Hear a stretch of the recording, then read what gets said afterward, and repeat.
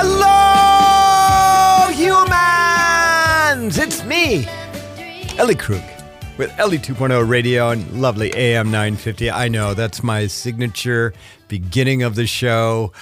Yes, it is. And I know that, and there are many people that come up to me and say, Ellie, I listen to your show, and I love that humans part. So how are you? Happy Saturday. Happy first Saturday in March.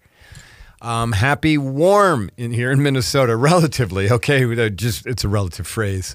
Warm Saturday in March. Okay, we're going to be in the 30s. It's something to celebrate, okay, after this winter.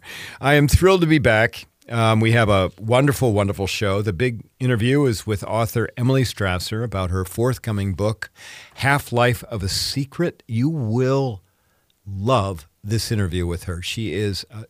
It's her first book. She is, it's just a fascinating topic, so just trust me, okay? And of course, in the C block, I'm going to talk about my work as an idealist.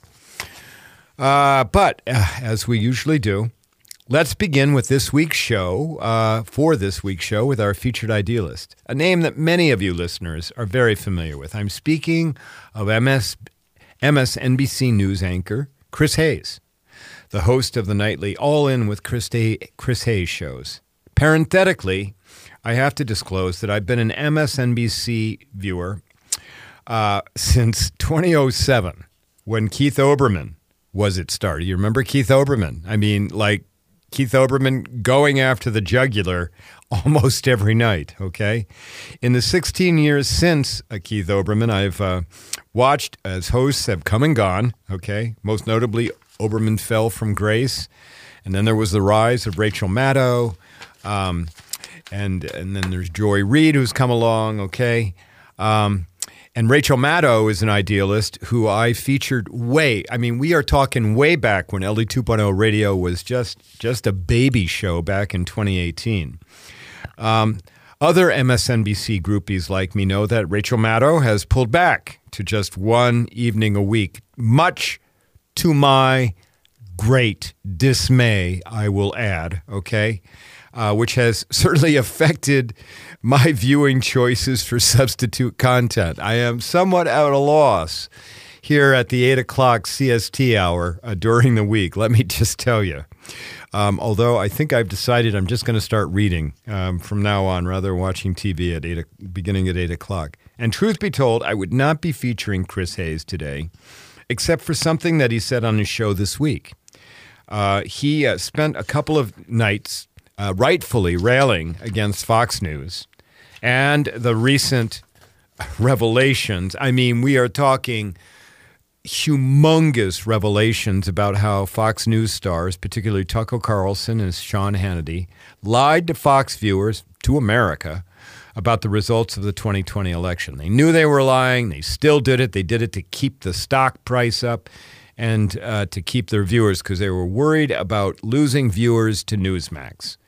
In doing that reporting this week, Chris Hayes highlighted how Tucker Carlson privately emailed Fox leadership, fearing that if Fox told the truth about the election, in other words, that Trump actually did lose, okay, that truth would drive viewers to Newsmax and tank Fox's stock price.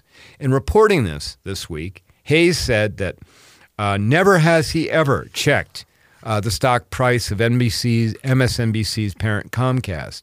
He also said he'd never lied to his audience. And I, for sure, believed him when he said that. And then I decided, you know what? I'm going to feature Chris Hayes this week as our featured idealist. So who is Chris Hayes and how did he get to a position in life where he hosts a nightly hour-long news show that reaches millions of people? To begin, Chris Hayes just turned 44 years old. I mean, he is, in the news world of hosts, okay, a baby. His birthday was February 28th, so he just had his birthday. He was born in the Bronx in New York City. His father was a former Jesuit seminarian, okay? He didn't make it all the way, obviously, who turned a community organizer. Father continues to work as an assistant commissioner with the New York City Department of Health.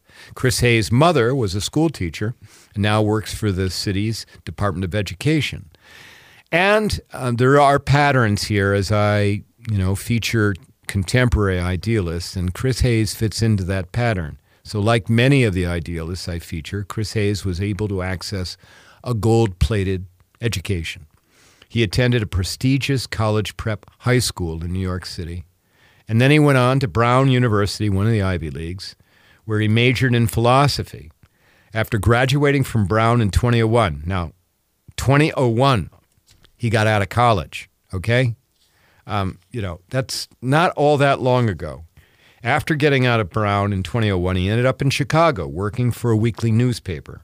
2 years later, he became a senior editor for a Chicago labor-focused monthly magazine. So obviously, Chris Hayes was headed down the road of being a print journalist. By 2007, it seemed as if Chris Hayes would continue on that path because in 2007 became a contributing writer, and then later on the D.C. editor for the well-respected magazine The Nation. And then he was also teaching. He taught English at St. Augustine College in Chicago. However, in 2010, Chris Hayes' life shifted dramatically.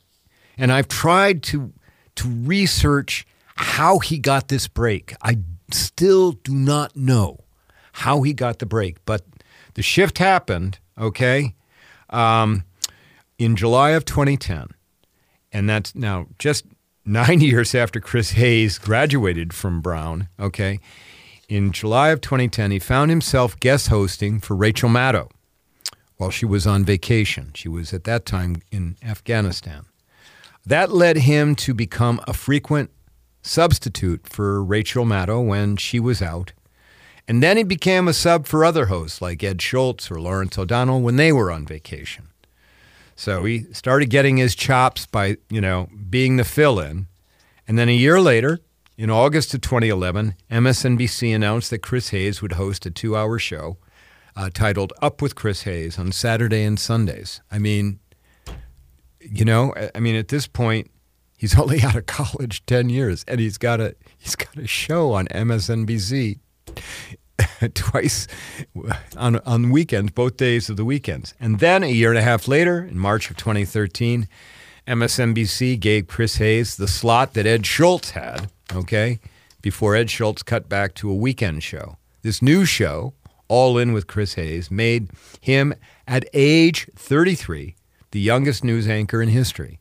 Subsequently, All In with Chris Hayes won Emmys in 2015 and 2018. Now, I've got to tell you, okay, I watch Chris Hayes. He has now become, for me, the replacement to Rachel Maddow. And it used to be a wonderful combination. You get Chris and then you get Rachel, and you'd be like, by the time you're done, you're like, okay, I got what I need, okay, to know about the world. And Chris Hayes, he's also got a podcast, okay, and that podcast brings in a number of different guests. I'm actually going to try and see if I can get on that podcast. We'll see, okay, but here's the thing about him, okay? I do believe him.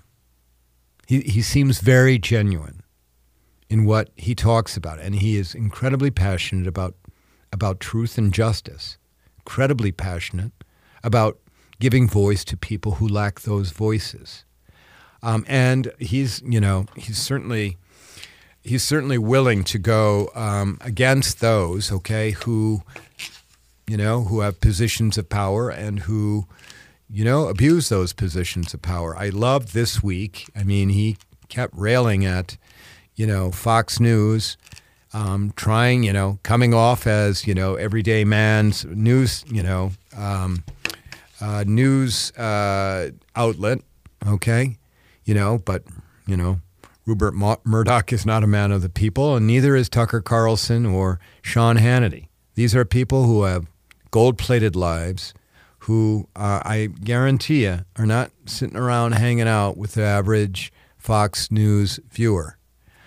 And Chris Hayes is willing to call all of them out on that. He strikes me as somebody who'd be absolutely comfortable sitting across from Joe, pipe fitter, or Joe drywall hanger, or Susie the teacher. I'm not trying to be stereotypical here, or Susie the truck driver, okay, and having a beer with him, and that he'd be absolutely comfortable in his shirt sleeves rolled up, and just getting to know him. He strikes me as that way, and I think that he has great promise for us as he goes forward. I trust him, and that's incredibly important. And he is, no doubt, an idealist. Okay, all right. Well, there you have it. Chris Hayes, follow him if you haven't been. Give him a shot if you've never watched him, because I think it's well worth your time.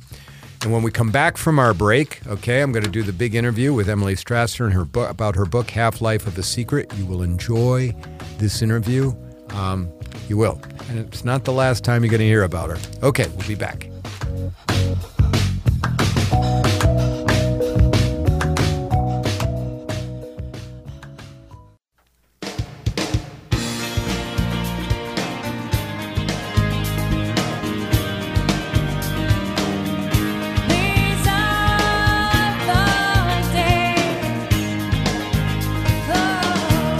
And we're back.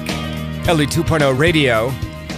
I am thrilled because it's time for the big interview, and I am absolutely thrilled about our guest today. I am pleased to introduce Emily Strasser. She is a writer out of Minneapolis. She got her MFA from the University of Minnesota. Her work has appeared in a number of literary magazines. She's won a number of awards, including the fact that she was a 2019 McKnight Writing Fellow, which, let me just tell you, is a big, big deal. And she is the author. This is her first book. She is the author of a book with the title Half-Life of a Secret. Emily Strasser, welcome to LE 2.0 Radio. How are you? I'm great. How are you? Thank you so much for having me. Good. We're thrilled to have you here, Emily. You had reached out to me, and I'm really thrilled that you did, about your book, Half-Life of a Secret, which, by the way, the book is not out yet. It won't be out until the beginning of April. I'm going to give you an opportunity to tell everybody about it. But Emily, why don't we just dive into it? Tell us what Half-Life of a Secret is about. It's a fascinating topic, and it's also very personal to you. Yes, it is. Yeah, thank you so much. So Half-Life of a Secret follows my journey to reckon with the toxic legacies of secrecy that came from my grandfather's work building nuclear weapons. I never knew my grandfather, and he worked in this strange city called Oak Ridge, Tennessee, that was built for the sole purpose of enriching uranium for the first atomic bomb, the bomb that ultimately was dropped on Hiroshima, and then continued to be a site of nuclear weapons production into the Cold War, and today continues to be a site of nuclear weapons production. Okay, and so you've got a grandfather who worked on what would have been the larger Manhattan Project that produced the atomic bomb, and so part of this is also described as a research memoir. So you've got some factual information in this, some historical information in this book about building the atomic bomb and its effects, because you ended up going to, was it Hiroshima? To see the victims. So some of it is all factual, but it's also family-based. It's about your grandfather. And there's the theme of secrecy that's in the book. Can you explain what that's about, please? Sure, yeah. So it's sort of two-pronged, or gets to be more than two-pronged, but the two main sort of threads of secrecy that run through the book are surrounding the work on the nuclear bomb itself, which I already mentioned that Oak Ridge was the city that was built for the purpose of enriching uranium. While it was not listed on any maps at the time, most people who lived there didn't even know what they were working on. They just knew they were working on a top secret war job. So they, did whatever little piece of that, and that's including people like janitors or construction workers, right, who are part of making this possible, but had no idea. My grandfather was a mid-level chemist who may have been able to sort of guess a little bit of what he was working on because he would have known something about uranium, but certainly was not clued into the whole project or the scope or how far they were along. So that culture, obviously after Hiroshima, in fact, everybody in Oak Ridge learned what they were working on when Truman announced the bombing of Hiroshima over the radio. So they didn't get any advance notice. Right. They learned with the rest of the world. It was pretty wild. After that, of course, it's no longer secret what Oak Ridge does, but the work itself is still pretty secret. And there's a culture of secrecy that gets baked into the city itself. And throughout, that's true throughout the nuclear weapons industry. So there's this idea of compartmentalization, which is what I already mentioned. People only know exactly what they need to know to do their jobs. And that extended throughout the nuclear weapons industry. The other threat of secrecy is around my grandfather's mental illness, which was sort of increasingly became debilitating as he aged, and in the last several decades of his life, and was something that he had to keep secret, in town in order to not lose his job, for instance. Right. Of course, the government didn't want anybody with mental health issues. Right. Okay. So, Exactly, yeah. and this is also a family secret to a certain extent. Am I right about that? Yeah. I mean, it's complicated. It's something that we talked about, but that we addressed in a sort of sanitized way. Right. So I uncovered a lot that had not been shared with me at all. Okay. And how is it that you chose this subject to write about? Because you grew up in a background which was a pacifist background. Do I have that right? Yeah. I went to a Quaker school from 2nd through 8th grade. My family weren't practicing Quakers, but certainly that was like pretty ingrained in me. And we didn't have like squirt guns that looked like guns. They were like frogs, right? Like we weren't allowed to have toys that were weapons. And so, and that was even in my house, not just in my school. So I had this memory from my childhood of my grandfather, a photograph of my grandfather standing in front of a nuclear test blast. And like you are as you're a child, you don't really question, necessarily the things that are in your surroundings. This was in my grandmother's house. Excuse me. But when I was in college, as I'm sort of starting to embark on the world and think about, what does it mean to live a good life? How do I live a moral, ethical life with integrity? I started thinking about this photograph and becoming really disturbed to think of what it represented and to realize that I knew very little about this history. And I guess that's another thread of secrecy too, is how little my family actually talked about what my grandfather did and its implications. Okay. All right. So you get intrigued by the photograph, and but it's not a natural given that you would go and spend. I mean, you spent several years writing the book, and not only writing it, but I mean, you lived the research, and Yeah. So what was the catalyst that said that got you to say, all right, I'm gonna shed some light on all of this, and you've got some vulnerability involved with this because the book is a narrative, right? Mm-hmm. And Mm-hmm. so, what was the catalyst that got you to do that? Yeah, so I think it was that time of my life that I was in college and I was starting to get curious about sort of where I came from, Right. and what formed me, and feeling disturbed by this. There was actually another event that happened around that time that was a catalyzing incident. There was this environmental disaster that happened outside of Oak Ridge, where my grandmother had lived, and where I saw that photograph on Watts Bar Lake in East Tennessee. The Kingston fossil plant there had this explosion of all these tons of toxic fly ash. You're nodding like maybe you've heard of Yep, this. I sure am. I'm very aware of it. It was a horrible, the breach of the dam that was holding all of the fly ash. Is that right? Yeah, that's right. Yeah. And I'm not going to I have a bad head for numbers, so I'm not going to quite quote how many tons of fly ash there were, but it was like bigger than the Exxon Valdez, bigger than the Deepwater Horizon spill in terms of volume. Right. And so that really, it started to make me think about that place again. And I found out that that fossil plant, which is a coal burning plant, was actually built to help give energy to the Oak Ridge operations when they needed more electricity during the Cold War, because they were, ramping up production. Right. And so I didn't know sort of what the link was or what I was following, but it was sort of this place that I love, this like natural, beautiful place that I'd spent summers growing up. My grandmother's house suddenly was sort of unsafe and tainted with this history, this kind of dark history. And I felt like I needed to get to the bottom of that. Wow. Well, and losing a sense of safety can be extremely traumatizing. I mean, it's trauma for sure. Yeah.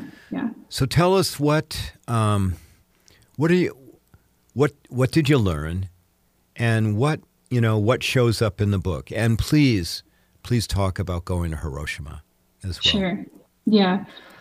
I mean, what I learned is so vast and is the whole project of the book. But along the way, I went back to Oak Ridge. I interviewed friends and family. I learned about both more about what my grandfather had done, about his struggles with mental illness. I interviewed other Oak Ridge workers and veterans. I interviewed people who attribute chronic illnesses to environmental exposures from either living or working in the plants. Can I stop you and can I ask, as you were interviewing, the people who had worked on the project, the Manhattan Project, who were involved with building the bomb, were there people that were regretful about having been involved, or were they like super patriotic that they thought it was, something that they needed to do for our country and they were proud of having done it? Yeah, for the most part, the latter, really. And I think Oak Ridge really has a sense of patriotism and sense of pride in that history. And it's something I find sort of disturbing, having done a lot of my own research on that history. Of course, it's hugely complicated. It was a bad, complicated, messy war on many sides. But I think some of the arguments justifying aside from me sort of basically being a pacifist, some of the arguments for justifying the bombings of Hiroshima and Nagasaki were really created after the fact. And yet we're pushed so well that people still believe them and are still sort of taught certain narratives, such as, wild numbers are quoted saying that some, million American soldiers would have died in a land invasion of Japan. That's not true, and was not true of casualty estimates at the time. Maybe some tens of thousands, which is no small number. And people can argue about how, I don't know. I mean, I don't want to do math with numbers of lives. Like, I think what happened in Hiroshima was horrible. And like, it's not only the people who were killed, it's the health effects of the people who survived. It's the trauma. It's just setting the precedent that you can do that to a people and to a world, Okay. So you go to Oak Ridge, you research, you talk with people who worked on the project. These would, I would guess, be people now in their 80s.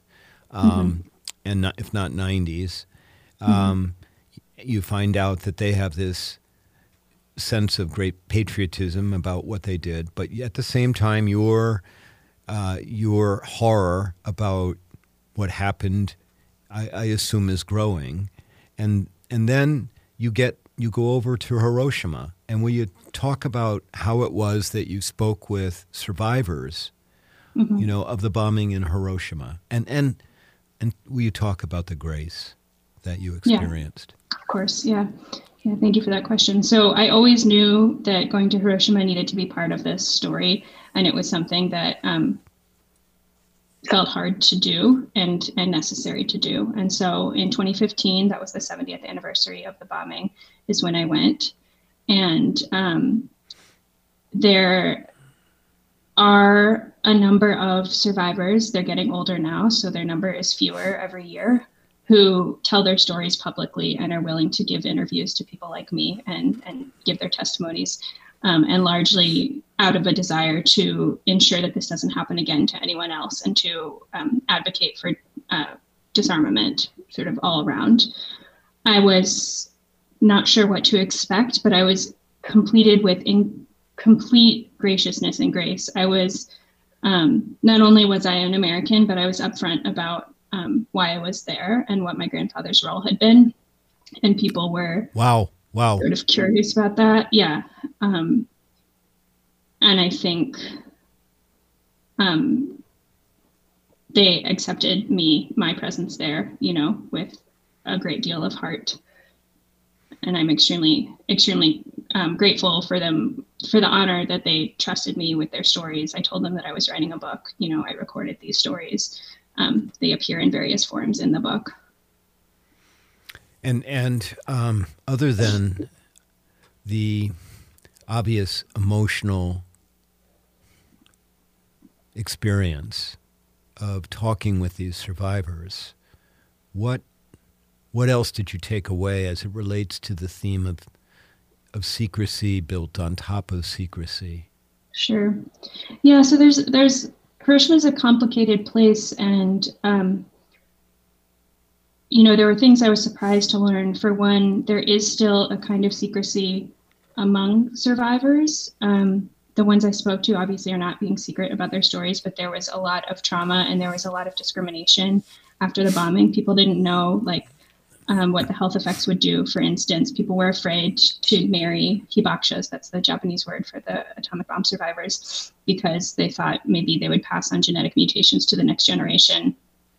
People were afraid to give them jobs because they didn't know what health effects would crop up later. And so there were people who hid their histories for a variety of reasons. And that's still true, that the majority of hibaksha stories we will never hear. And so I was interested in sort of whose stories do we get to hear and how do they get to tell them. So there is, I think there is a narrative and a thread of forgiveness that is part of the story of Hiroshima now, which is on any individual level, beautiful and gracious. And I didn't get the sense that there was much room for people to be angry at someone like me. For instance, the way that the bombing is framed in the official museum itself is in the passive voice. So the museum plaques literally said things like, the bomb was dropped, so-and-so was exposed to radiation, so-and-so was killed. There wasn't a mention of who's doing the dropping of the bomb, and that really shocked me. I thought this is a place that should make a person like me uncomfortable. And certainly it was emotional and it was provocative, in really profound ways, but it also felt like there was no,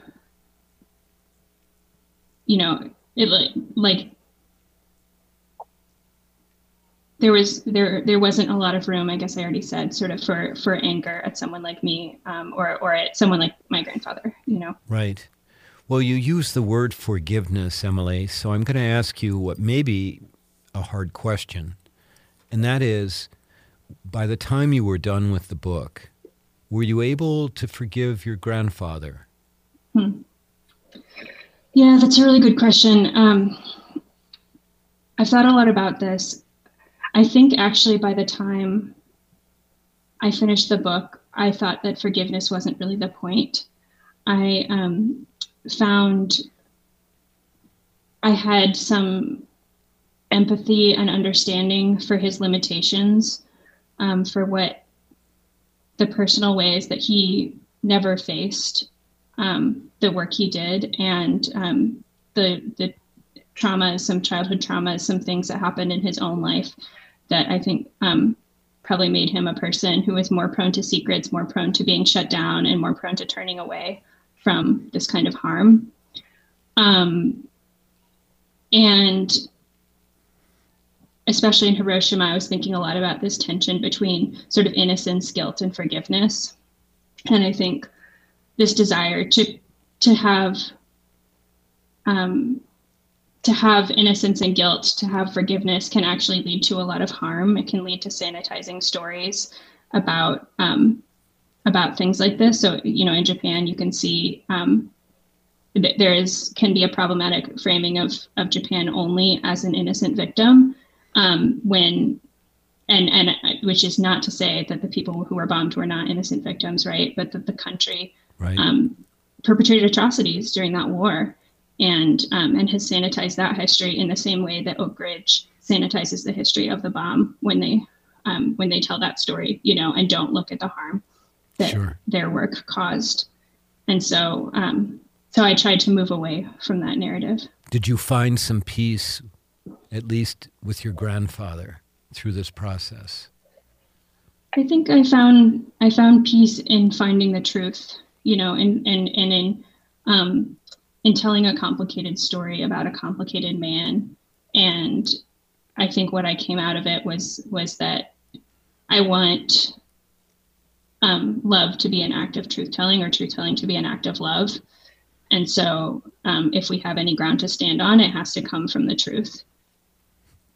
So Emily, when you and I prepared for this interview, you talked to me, and you freely use the word about being a young idealist as you started, as you were younger as a human, and as you started the book. Can I ask you what made you so idealistic?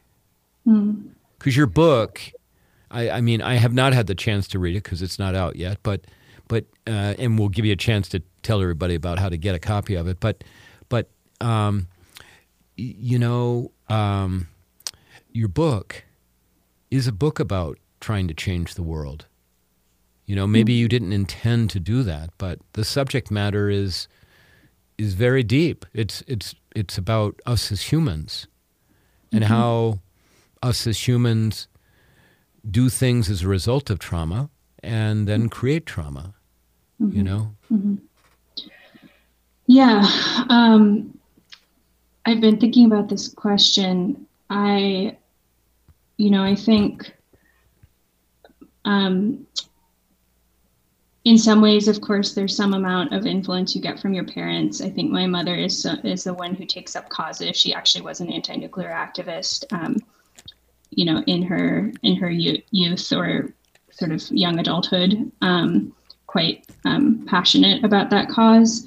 I think my father, he's now retired, but he's a doctor of rehabilitation medicine doctor, and he went into that field, I think, out of a desire and a belief that he could help people in a way that was holistic, that involved treating the whole human. And so I think that kind of influenced me. And I've also just from a very young age been deeply concerned with justice and with the idea of integrity. And for me, integrity means like living in alignment with your values and being honest about yourself and what those values are. And that's what I found so disturbing about this history is it's not just my grandfather, but like so many sort of ordinary, non-famous people were part of this, right? We're part of this project. Well, tens of thousands for sure. Yeah. Ordinary people. Hundreds of thousands. Hundreds of thousands. Okay. Yeah. So Emily, I know right now we've got listeners that are like, okay, I got to read this book. You're going to have a book launch, and then there are pre-orders. So go ahead, tell the audience how they can find out about your book and how they might be able to pre-order it.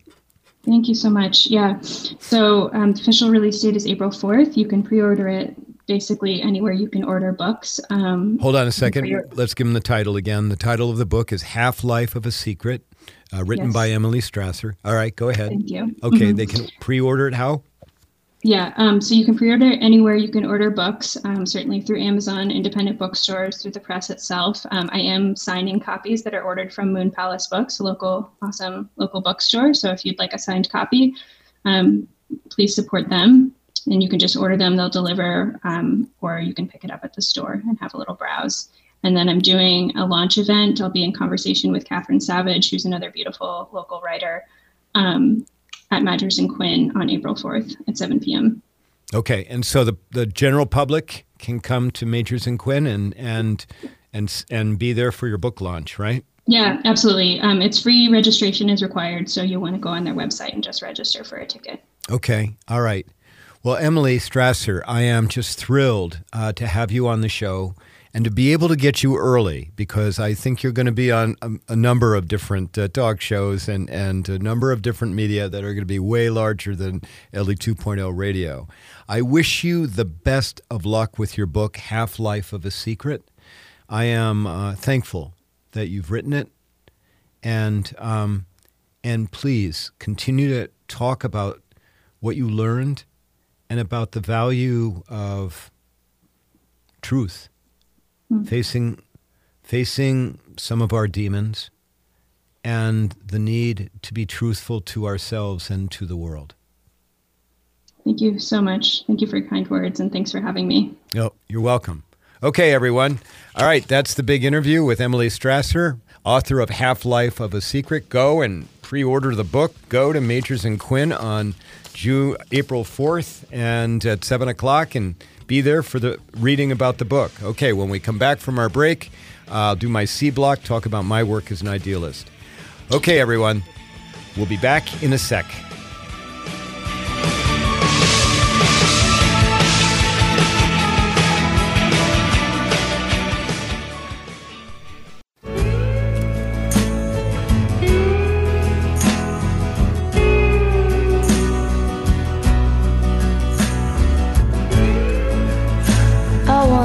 And we're back. LE 2.0 radio on lovely AM 950. I haven't even used the phrase the bunker yet, so there you go. Talking to you from the bunker. Okay, Emily Strasser, Half-Life of a Secret. Go order the book, okay? It sounds to me like it's going to be it's a fascinating read, all right? So there you go. All right, C block, talk about my work as an idealist. Let's see, what have I done this week? This week I sat with LGBTQ plus kids at my local school district, and we talked about fear.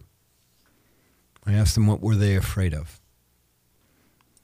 And you know what? I heard a variety of things, including I'm afraid that I might not get to live to be me. I might not be able to be me because of what's going on in our country.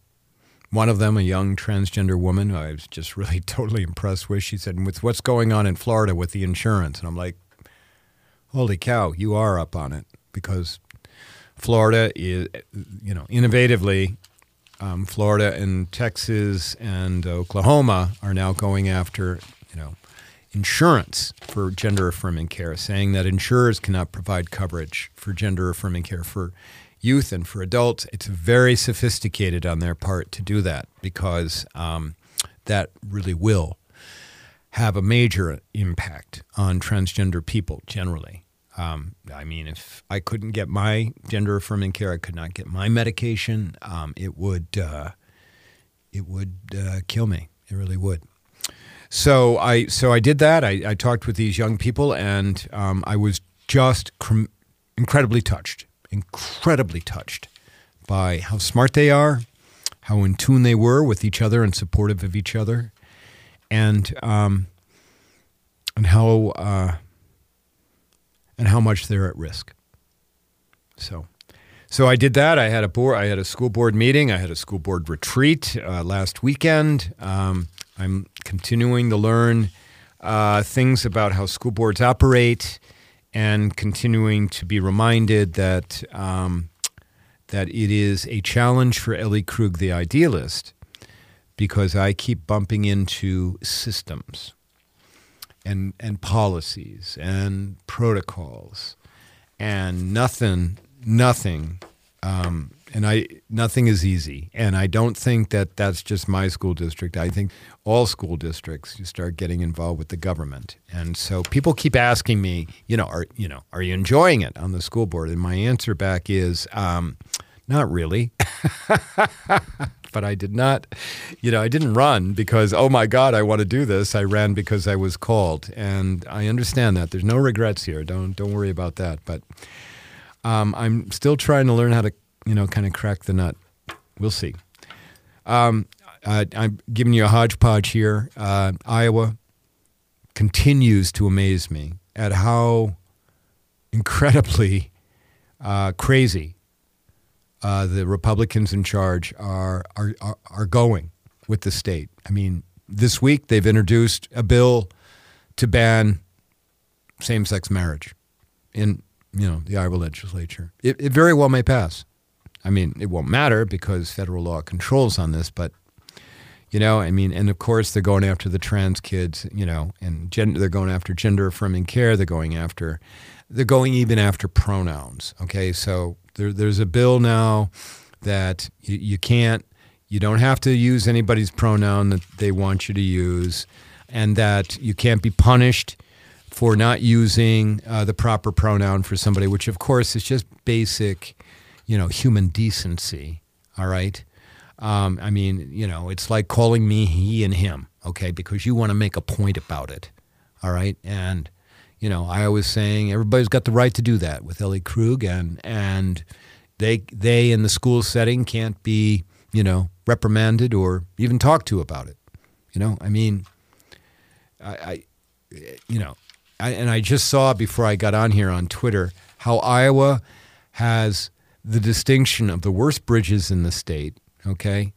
The second highest highest rate of cancers, the third highest rate of incarcerations for people of color. That Iowa ranks 41st in education. Now, I got to tell you, when I grew up in Iowa back in the 60s and 70s, Iowa was number 2, always vying between Wisconsin and Wisconsin and Minnesota and Iowa, vying to who was going to be number 1, okay? They have fallen that far. And it just continues to hurt my heart that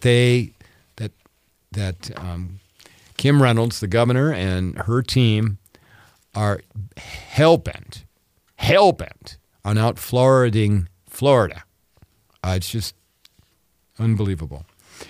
Okay, something to keep your ear for, all right? At some point in the pretty near future, I'm going to have Thom Hartmann on this show. You know Thom Hartmann?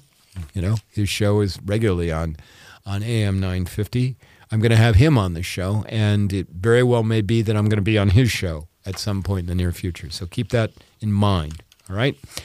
We've gotten to the end of the show. Here we go. So I need to give a shout-out to my wonderful, incredible producer, Brett Johnson, who always keeps me in line and is always just the epitome of professionalism. And to you, my viewers, no, I'm not on MSNBC, although I'd like to be. Can you imagine what that would be like? My listeners, will you do me a favor, okay? Between now and when you hear my voice next, will you go out and do something? Do something, even the smallest thing in the world, okay, to make the world better. Will you do that? And, email me at elliekrug@gmail.com. Tell me what you did, all right? Next weekend, I'm not going to be here. It'll be a repeat show. I'll see you the week after that. Bye-bye.